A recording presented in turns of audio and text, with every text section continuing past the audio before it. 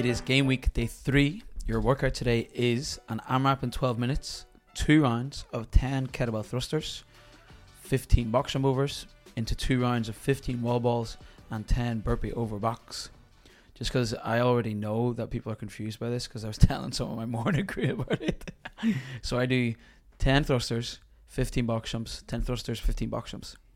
As soon as I'm done the second set of box jump overs, I do 15 wall balls, 10 burpee over box, 15 wall balls, 10 burpee over box, back to the kettlebell thrusters and repeat.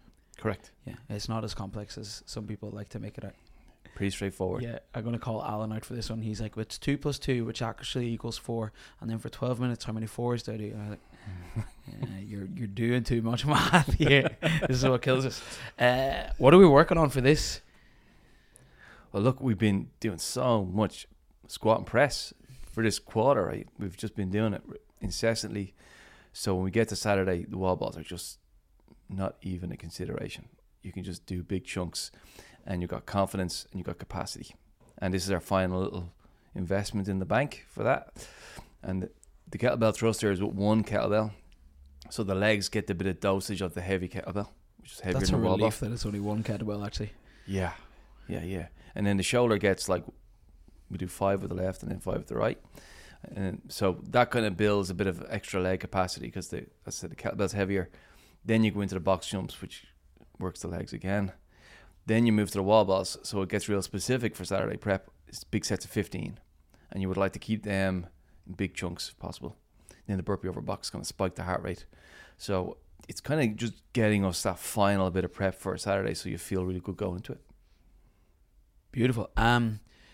Sorry, speaking of the wall balls, someone, I won't name names, but you'd be very impressed by this. I was chatting to him about his strategy for the weekend for 20.5.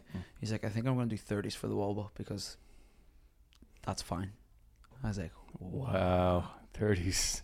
So there's confidence for a squat and press, isn't it? Oh, amazing. Yeah, if you're thinking like that, then you know you've done the work. Yeah. And that's the cool bit. I think so many people have so much work done in this pattern without maybe even realizing. Yeah. Even if your training hasn't been perfect for the last quarter, if you've been showing up at all, it's been in there. Yeah. And we've been doing lots of little sneaky ways of getting the legs prepared, getting the lungs prepared, getting the shoulders prepared. So you're ready for it. The thing is now, just go and hit this one hard. This is your last bit of get a good dose of pain.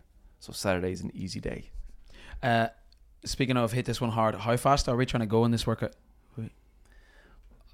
I think you should be going at just above medium pace. If you imagine very very fast, very medium, very slow, you should be above medium. Right. So you know what that means. Yeah, I do know what that means. I'm just thinking, does everyone else know what that means? I can feel that. I'm like, oh yeah, it gets hard. 4 minutes in, you're like, oh, it's only 4 minutes in, but you can just keep moving anyway.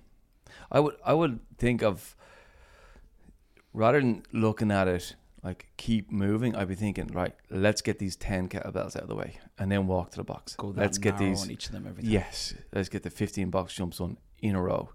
And you kind of walk to each thing and then take on the chunk. Walk to the next thing, take on the chunk. And if that means the walk takes a little longer as you go, that's okay. Take your t-shirt off, chuck your hands, have some water, that type of shit. All that shit.